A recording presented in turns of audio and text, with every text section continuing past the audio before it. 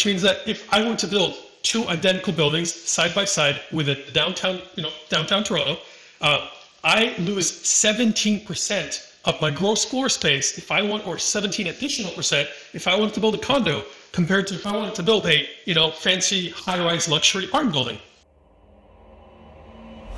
Hello, and welcome to Sink or Swim, a weekly podcast brought to you by RentSync, where we take a deep dive into the PropTech, multifamily, and rental housing industry. In each episode, we uncover the technologies and strategies used to help overcome operational challenges and increase the value of your multifamily investments. So, let's get into our conversation today.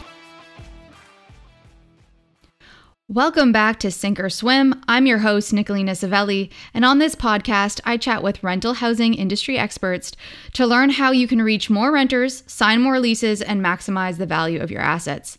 And today, I have David Isakov, Product Manager, Data Services at RentSync, and Max Steinman, who has been recently announced as interim CEO at RentSync, to talk to me about the new Toronto inclusionary zoning policy that is taking effect in 2022. So before we get into the new policy, David, I haven't had you on the podcast yet, so I thought that this was a good opportunity to have you share a little bit about your background and the work you're doing at RentSync. Absolutely. So in my background is as a real estate consultant. I worked with developers in the purpose-built rental industry to provide them with recommendations for developments. Now with RentSync, really I see myself as a data champion trying to figure out how we can help developers and marketers with the various data points that are available to us. Great. Thanks so much, David. And now, Max, you have become a veteran now on the Sink or Swim podcast. I think you've been on at least 3 or 4 times. So I think our listeners know who you are, but can you share just a little bit about why this is such an important topic for us to discuss right now and what it could mean for purpose-built rentals and condo developments moving forward? Yeah, for sure. I mean, it's for a Toronto home developer. It's one of the biggest policy announcements for sure in the last many years. And when the government gets involved and changes a policy, it ultimately affects everyone from those developers to renters to vendors and suppliers within the industry. And this one's pretty big. It will make an impact in a lot of areas. So I think it's very deserving of a Sink or Swim podcast episode for sure. Now, actually, before we got on this call, David had mentioned that, it's taken them some time to get around to this policy and kind of putting it in place. Why did it take so long, and what do you think kind of propelled this forward? If you can speak to that, maybe David, you can speak to that a little bit. Certainly. Before that, let me just give you a bit of a rundown in terms of what the policy actually entails. So, like you said, they've been talking about this for the last 3 or so years. They've been bringing in experts from various other American markets that have existing inclusionary zoning policies, and they've been trying to basically, pick and choose the various components they want included within their policy. This new policy now indicates that all new purpose-built rental and condo developments within the city of Toronto above 100 units will have to include a component or percentage of their gross floor space for inclusionary zoning units or zone units. Now, this will depend on where within the city they're located. These units will have an affordability period of 99 years, which is substantial, I'm sure everyone is aware of. And these units will, unlike conventional affordable programs, will not be tied to an average or the household actual income, but will actually be tied to income percentiles. So we're looking at average incomes across large geographic areas.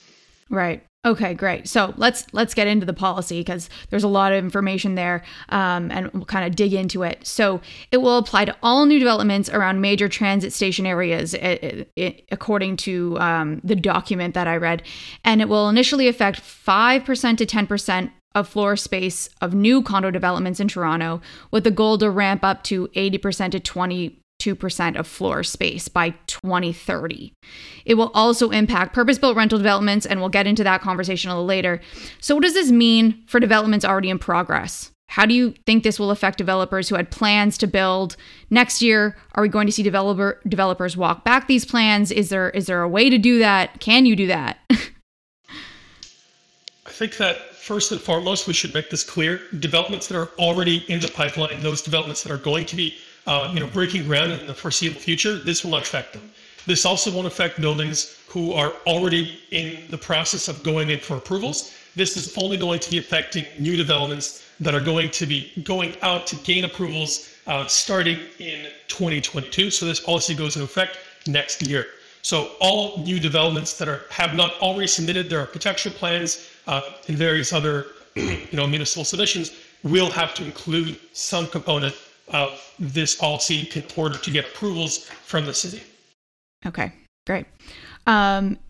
Let's talk about rents. You mentioned rents. Rents will be set on income and will be focused on household earnings of between $32,000 and $92,000, essentially capping rent at 30% of gross monthly income, which translates to approximately $800 to $2,300 a month, which is a pretty wide gap.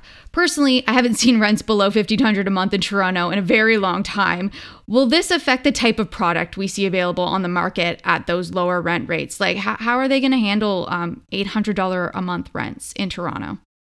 How do you foresee this happening? It's really going to be interesting to see how this plays out. But I think ultimately, the people that are going to be paying for this are not going to be the renters in affordable units. They're going to be the renters in the market rate units or the owners in the market rate condo units. Because at the end of the day, the city is not offering to provide additional cash incentives. They're not providing any kind of non-monetary support to developers. They expect developers to eat the cost of these reduced units themselves. And at the end of the day, just like with all taxation, taxes are passed on. The buck is going to be passed on to the consumer, and the cost of living for your average household who isn't eligible for this inclusionary zone unit, or simply someone who wasn't able to get into one of these units, they're the ones who are going to be paying more. And this is the first time we've seen a policy that's sort of aimed not just at low income individuals. You see here that this can affect individuals earning up to $92,000 a year. I know there's been a lot of inflation and incomes have been rising, but I don't typically think of affordable housing policies for people who earn up to $92,000 a year. And so it's a very interesting policy in that regard. It's looking to control for a percentage of the middle class or for a percentage of middle income earners. It's looking to control what their housing costs are on a monthly basis. Yeah, I guess, you spoke to it a little bit, David, but can you just talk about why there's this massive gap between, it's 32,000 to 92,000. How did they reach that? Is there any insight you can provide as to why that gap is so wide? Is it because they're just seeing so many people not being able to find housing in that middle income range? Is that what they're trying to do here? Certainly. Within the actual policy framework, they specifically called out that this policy is meant to help school teachers, nurses, those working, again, as Max put it, with average incomes. These aren't low-income households. These aren't, your super wealthy households either. These are just, regular run-of-the-mill average income households. But the way that they've actually indicated what the affordable rents are is based on a conventional affordability calculation, right? They've basically taken 30% of a household's gross monthly income and used that as the rent that is applicable to these units. The problem is that instead of looking at what a household is actually achieving, they've instead decided to look at what the average incomes are within an agglomeration of multiple neighborhoods. So for the studios, what they've done is they basically looked at what the 50th percentile of incomes are for a one-person household. And then for 2-3 bedrooms, they've looked at what the 60th percentiles of incomes are within those respective neighborhoods, right? So by averaging out and aggregating the data, that's how they basically come out to these incomes, or to these rental figures, I should say.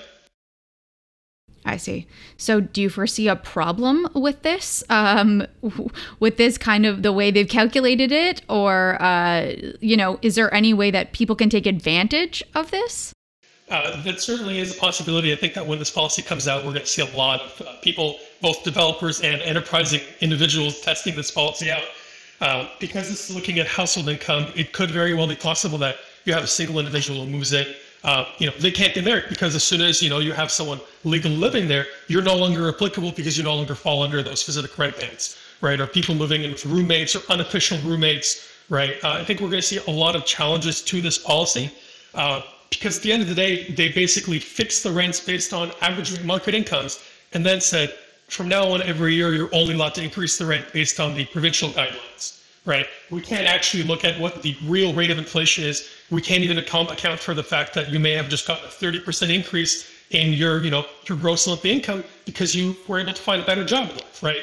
And you can imagine some of the cat and mouse games that will go on now between both I guess the administrators, the government side or the city side, but also between renters and developers or landlords and the municipality as well. Like when the government comes in with new policy, often it incentivizes and creates one of the consequences is it creates these sort of cat and mouse dances.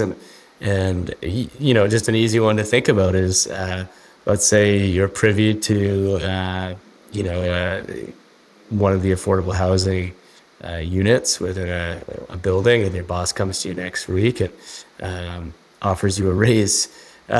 Well, normally you're really happy when you get a raise, but what if that raise pushes you outside of the guideline of that specific unit you were about to qualify for? And those are sort of like the reverse incentives that can occur when these sorts of policies exist and are built this way, and it will become very interesting. The other side between developer and municipality is an obvious workaround might be to not build properties that are over 100 units because they are exempt from these. So do we start to see a lot more mid-rise developments or lots that get split?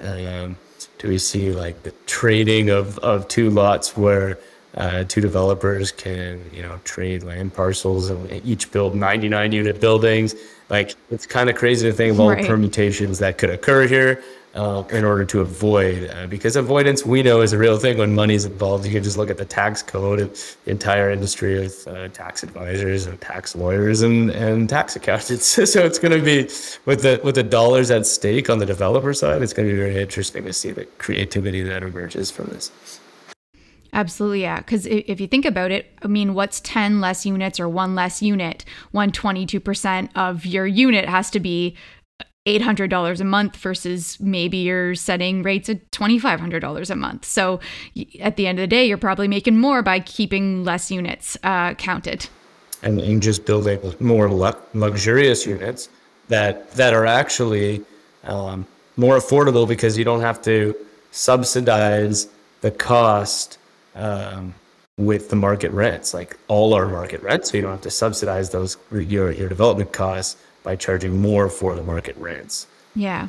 And I guess the question that kind of came from the earlier answer is who is going to be responsible for tracking all of this down? Is it the government? Is it the property managers? Is it the developers? Like, how are you going to track people's income year over year or month over month and know that they're not taking advantage? And I think that that's kind of a question that you probably don't have the answer to right now. And it's really just a theory you can have. But maybe, David, if you want to speak to that a little bit about who this is all going to fall on and making sure that these are regulated in some way. Yeah. Absolutely. So they haven't actually fully spelled out what the regulatory framework will look like around this. But what they have indicated so far is that, well, number one, developers are going to be responsible for ongoing reporting, recording, and tracking, right? They're going to be the ones who are going to have to be responsible to make sure that there are actually people in these units, and they're the ones who are actually supposed to be in them. They've also added additional, amendments, I should say, to try to fund or self-fund their internal administrative processes as well. So a great example, the city should receive no more than 20% of the net proceeds of sales of an affordably owned unit during the 99 years of affordability. So what that means is every time one of these units turns over or someone decides to sell, the city will actually take 2% of the sale price. They're taking this as a means of, funding their own administrative process. But again, within the policy, they haven't actually explained what that money will be, put towards, whether the city is going to be the one that is going to be responsible to find and assign tenants, or will that be, will the onus be placed on the developer? And again, talk about the cat and mouse game that the renter can now play. It's creating a serious incentive for a renter to perhaps understate income. If they're an entrepreneur, take cash payment. The permutations are crazy now when you consider cryptocurrency as payment and all the other things that could happen to keep you in an affordable housing unit when maybe perhaps you don't deserve to be there based on the rules. It's going to be, I think the one takeaway is it's going to be really difficult. They're putting the burden mostly on the landlord or developer to administer, and it's going to be so difficult for them to do that based on all the potential consequences. Yeah, that's overwhelming, I think, for anyone to think about trying to figure out that process and putting people in place and hiring people to have to do that. That's an extra cost. Now, I do want to move just past this a little bit. We know that there are 3 distinct inclusionary zoning areas identified within the city. What areas have been identified and how were they determined, David? So there are 3 general inclusionary zoning areas or boundaries within the city of Toronto. The first one includes all of the downtown core, including parts of Midtown. The second area, it includes areas like the beaches. It includes, Eglinton, and then just, the west side. And then the third area includes, Scarborough, the Scarborough Bluffs, Etobicoke, and then areas around, York University. So these 3 areas were basically determined based on grouping similar average market rents, and then looking at grouping neighborhoods by a similar sale price for new condo developments. They've also looked at a few additional components, but what they basically did is averaged out values and then grouped them, with similar neighborhoods.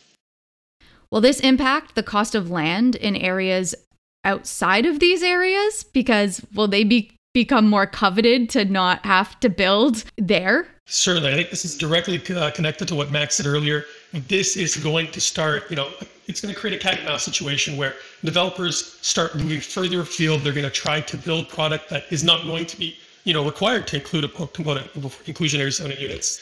We're going to see developers moving further out to areas that didn't historically experience substantial new development. And I think that within these areas, we are going to see an increase in land prices. That was actually one of the reasons that they decided to extend the period of ramp up. So the program starts in 2022 and it gradually ramps up until 2030.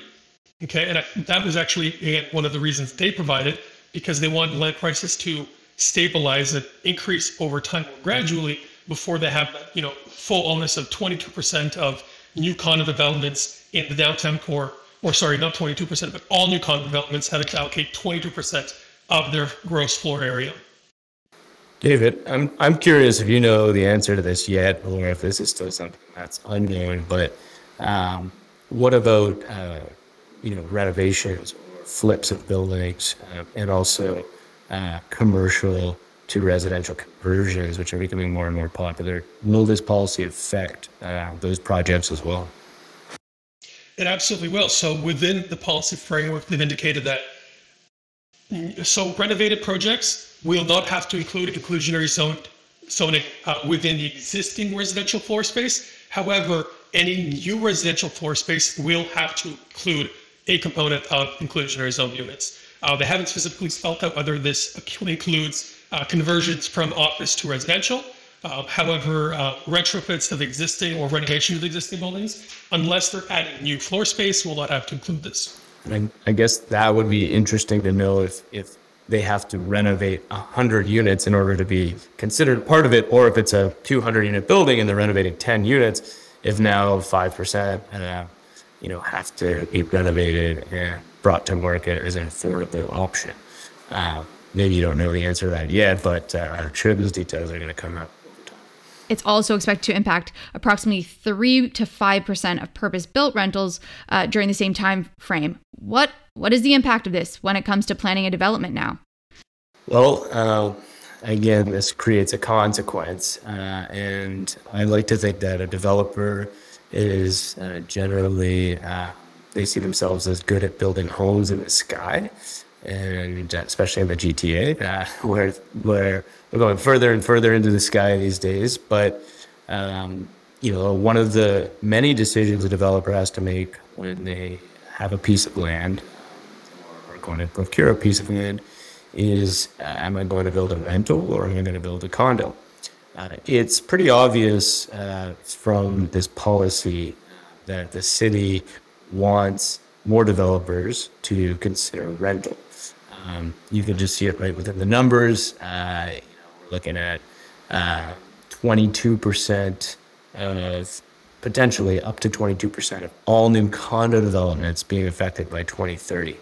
That is only considered to be 10% for rentals. So less than half. So you look at the economic indications, both are bad for developers. Developers lose, though they will likely pass off the cost to the end consumer who's paying market rate. So they'll probably be okay. But there may be some kind of inefficiency in the process of getting there. And there's just a 10% gap there. So I think whether developers like this or not, the city for buildings over 100 units quite clearly has made a statement that they want more rentals. And that might just play into the fact that rentals in general are considered more affordable housing. There's less hoarding of wealth that way, less opportunity for foreign investment, even with the foreign investment tax. So I think they just see that as a more efficient means to get more housing and rental prices down in the city of Toronto. In your expert opinion, obviously, there's a lot of issues with this. Is there any recommendations that you would give to developers who have plans to build in the GTA in the next 8 years? I think we've talked about some workarounds here, but maybe we can discuss this a little bit further as to what you would say to a developer who has plans to build in this area. Interested in being a guest on Sink or Swim? Or have a really great idea for an episode? Email us at podcast@rensync.com. Yeah, I think first and foremost, absolutely. Get your approvals in right now. Submit all your plans. Build before 2030, right? You want to get your plans in before you have to, account for, a greater and greater loss in available floor space. That, at the end of the day, if you want to build a condo, today's the day to do it. Not in a year, not in 2 or not in 3 years. Because in 3, 5, or in 10 years, you're better off building a rental, and that's really it. Because I do want to clarify, in Access at 10%, it's actually within Zone 1, 5% of the floor space, which means that if I were to build 2 identical buildings side by side within downtown Toronto, I lose 17% of my gross floor space if I want, or 17 additional percent if I wanted to build a condo, compared to if I wanted to build a fancy high-rise luxury apartment building, right? If it's an apartment building, I only have to give up 5% of my floor space, whereas the condo loses 22% of its floor space. It's astronomical, and it really does, on the surface, look substantially more burdensome to build condo now within the city of Toronto, at least high-rise condo. So like Max said, maybe this really is the start of boutique, small-scale luxury rental development, and maybe this is the start of, kind of a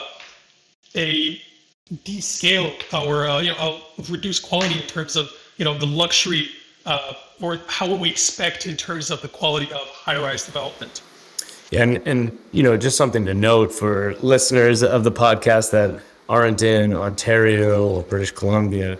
Ontario and British Columbia, in particular, Toronto and Vancouver, are sort of the condo capital of the world. A luxury apartment building development, for anyone in the U.S. who's listening, they're probably scratching their head going, what are these guys talking about? Like, nobody builds condos, high-rise condos here. They all build rentals anyways.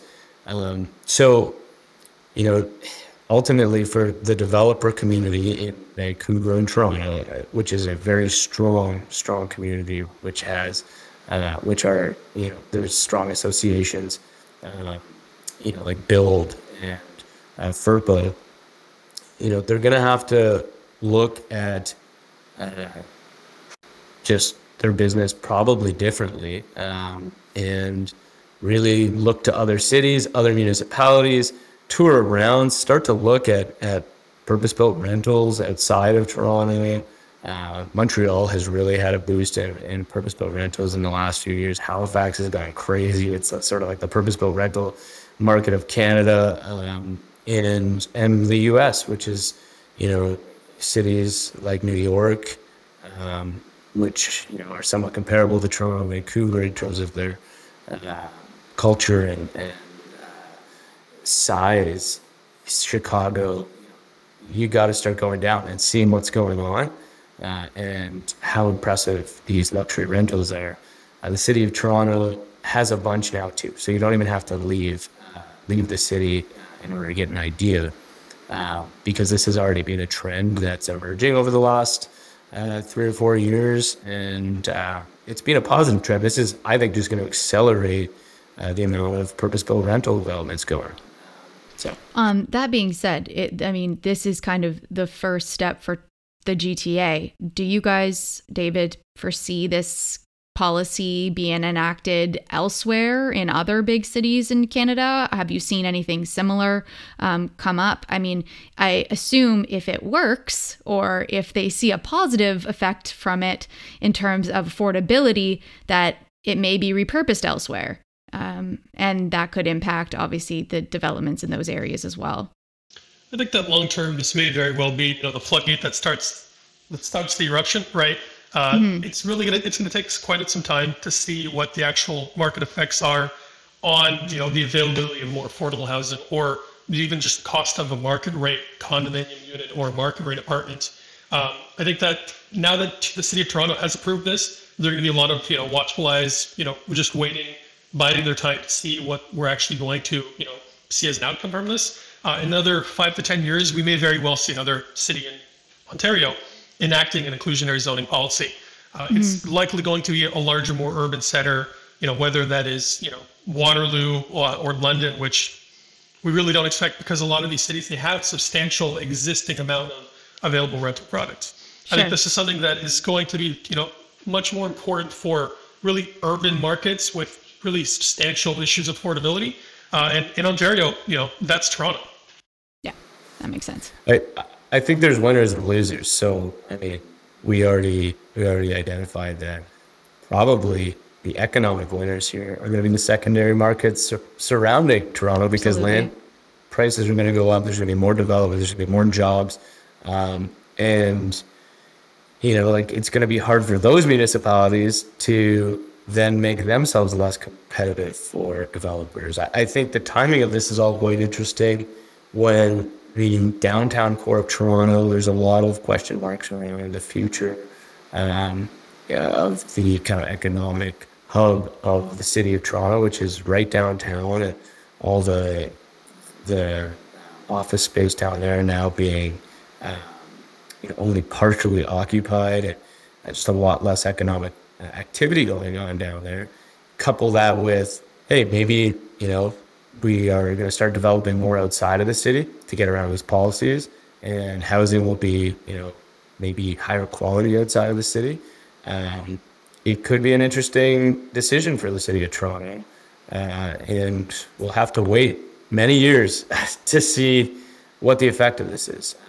That's always the case when these types of policies with development cycles come into place. With that said, are there any benefits for developers to build a product in these areas? Is there anything that they're, you've said that a lot of this is just going to fall on them to do this. Is there any monetary benefits? Are there any things that they're kind of incentives to doing this and building in those areas, David? Unfortunately not. The city has indicated that they are not planning on providing any kind of monetary, benefits. They're not planning on subsidizing value. And they've indicated specifically that they will not be providing additional density allowances for developers to actually reach their inclusionary zoning requirements. So what that means is, again, the onus is exclusively on the developer, and the city has made this perfectly clear, not just with the way that the plans are drawn up, but throughout the entire process.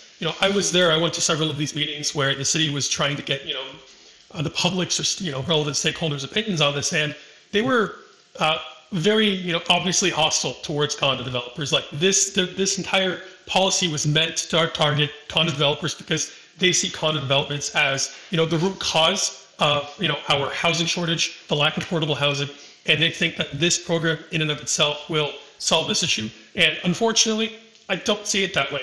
It will certainly provide more market rate or more affordable units in the city of Toronto, which is great. But this is not a one-stop shop solution. This is not going to fix all of our problems.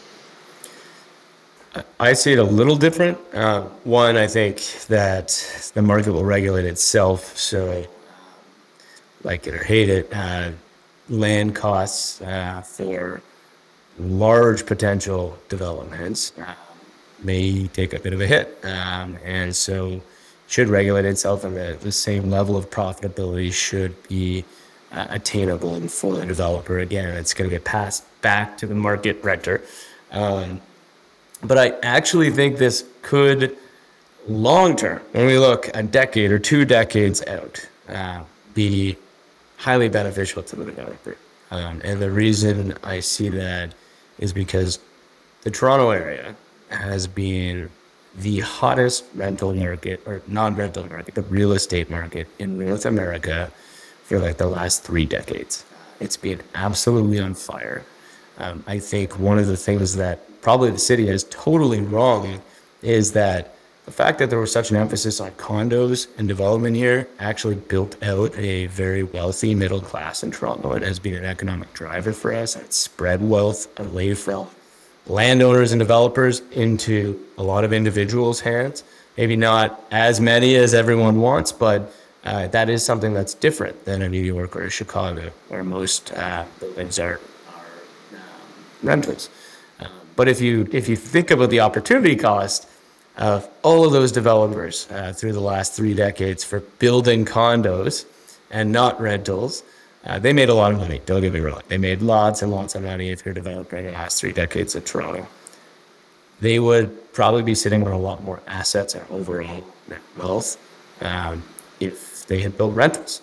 And so believing in the city, believing in the Canadian economy, I have to think that this is going to force more developers into building rentals, and maybe they're going to be less profitable week over week or day over day or year over year. But we're going to be sitting back 20, 30 years from now and going and looking at some of these developers and their holdings and going, holy smokes, they're empires now because they've built so many rentals. So long term, I actually think it could end up benefiting us, benefiting developers if the economy, business environment stays really strong in Canada and in Toronto. I'd like to talk a little bit about what, RentSync bring it all together and talk about the impact of marketing services for these developments. How do you think that that's all going to impact marketing? And I think there's a lot of things that will impact marketing. So Max, maybe you can lead this question a bit. Yeah, I think that it's likely we will see continued, and I say continued because it's already sort of been happening for the last 3 years, but a continued shift towards the condo development community, building rentals. And as a result, I think you're going to have to see a shift in the skill set of these organizations.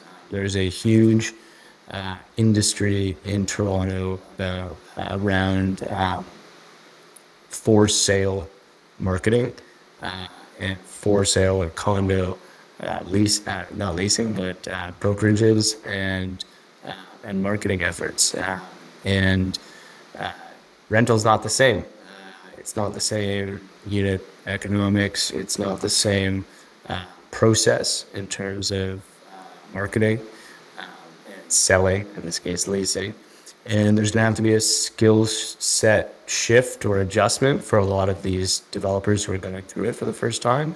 It's an area that we're really familiar with, and and can certainly help these companies with, and look forward to helping these companies with.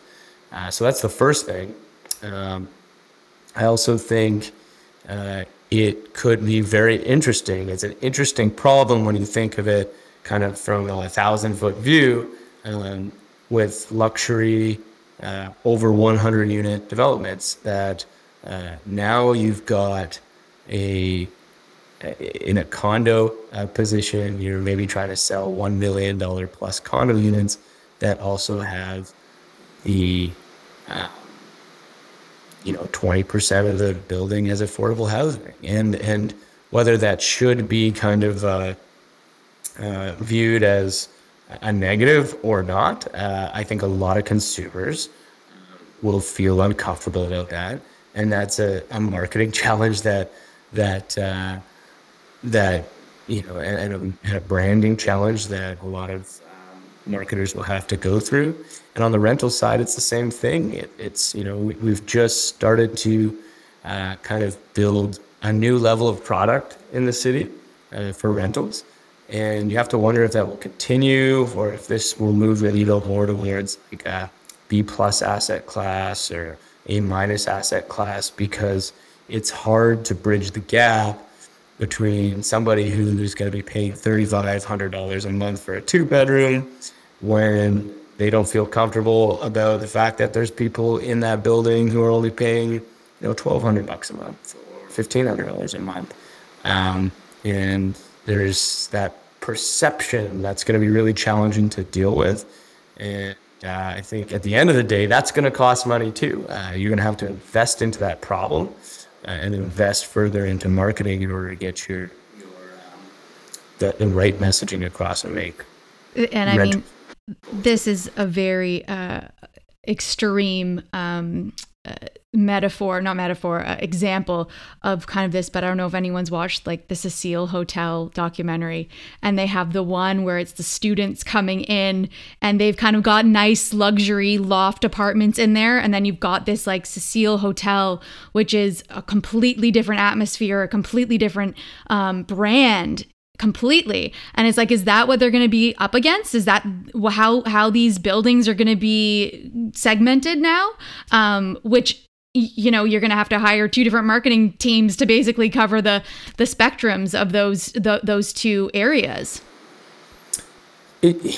That's a fantastic analogy. And kudos for coming up with that on the spot, because that's very much the problem. And whether it's deserves to be the problem or not, some people will look at it that way. Keep in mind, this is not low-income individuals. No. As David said, the policy is aimed at nurses, teachers, middle earners, right? Average salaries.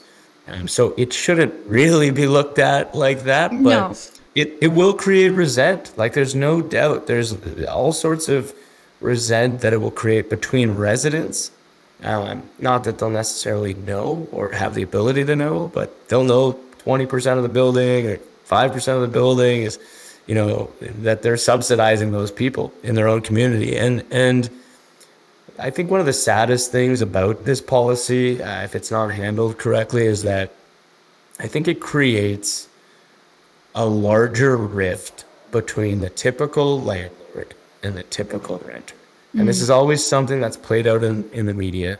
It is a real problem. And I think we were starting to see that relationship turn a little bit in the last few years with some of these luxury rental buildings and just purpose-built rental in general, luxury or not, and an emphasis on customer service and being a good landlord, and that being a competitive advantage in the market. And the view shifting from, that renters are just like, annoying people that live in your building to these are our customers. And I can't help but think that this is not going to help the industry move forward towards having better customer service for renters. So I'm also concerned about that. Yeah. I mean, I even feel with that Cecile hotel example, it was the same thing. The customer service on one side was very different from the customer service on the other side. And people were basically able to run rampant in the other side of the hotel.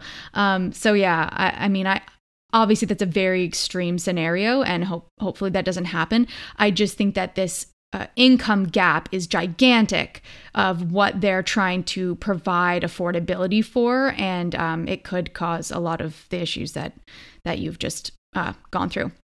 So I want to kind of wrap this up now with some parting words, thoughts on what you expect Toronto developers to do now that these policies have been passed. Well, let me start off quick. I know, Max, you've had tons to say about this, but I think overall, I think this is going to motivate more rental development. I think you are right. Long term, this is going to benefit the city, but I don't think it's going to be the solution to our affordability crisis.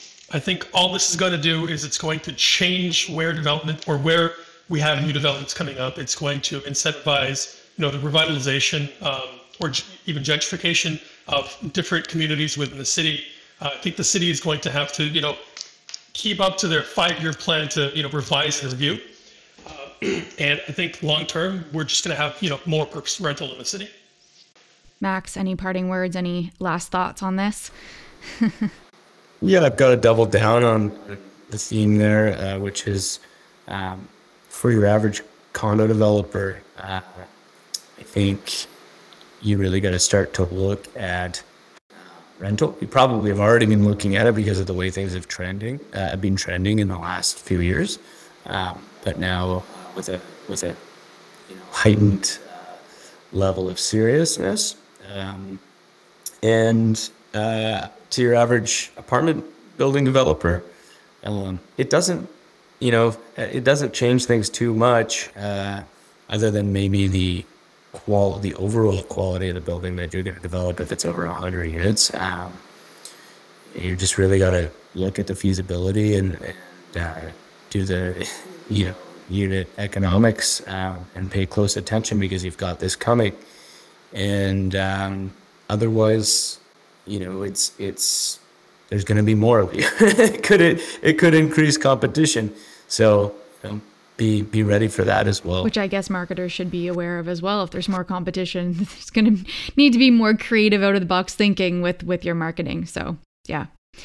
Well, on that note, David, Max, thank you all for your thoughts and your insights on this topic. I'm sure we'll probably have to revisit it, hopefully not in 5 years, maybe a little earlier than that, and see what's going on and how everything has taken shape. So thank you all for joining me on this episode of Sink or Swim. And until next time, keep swimming.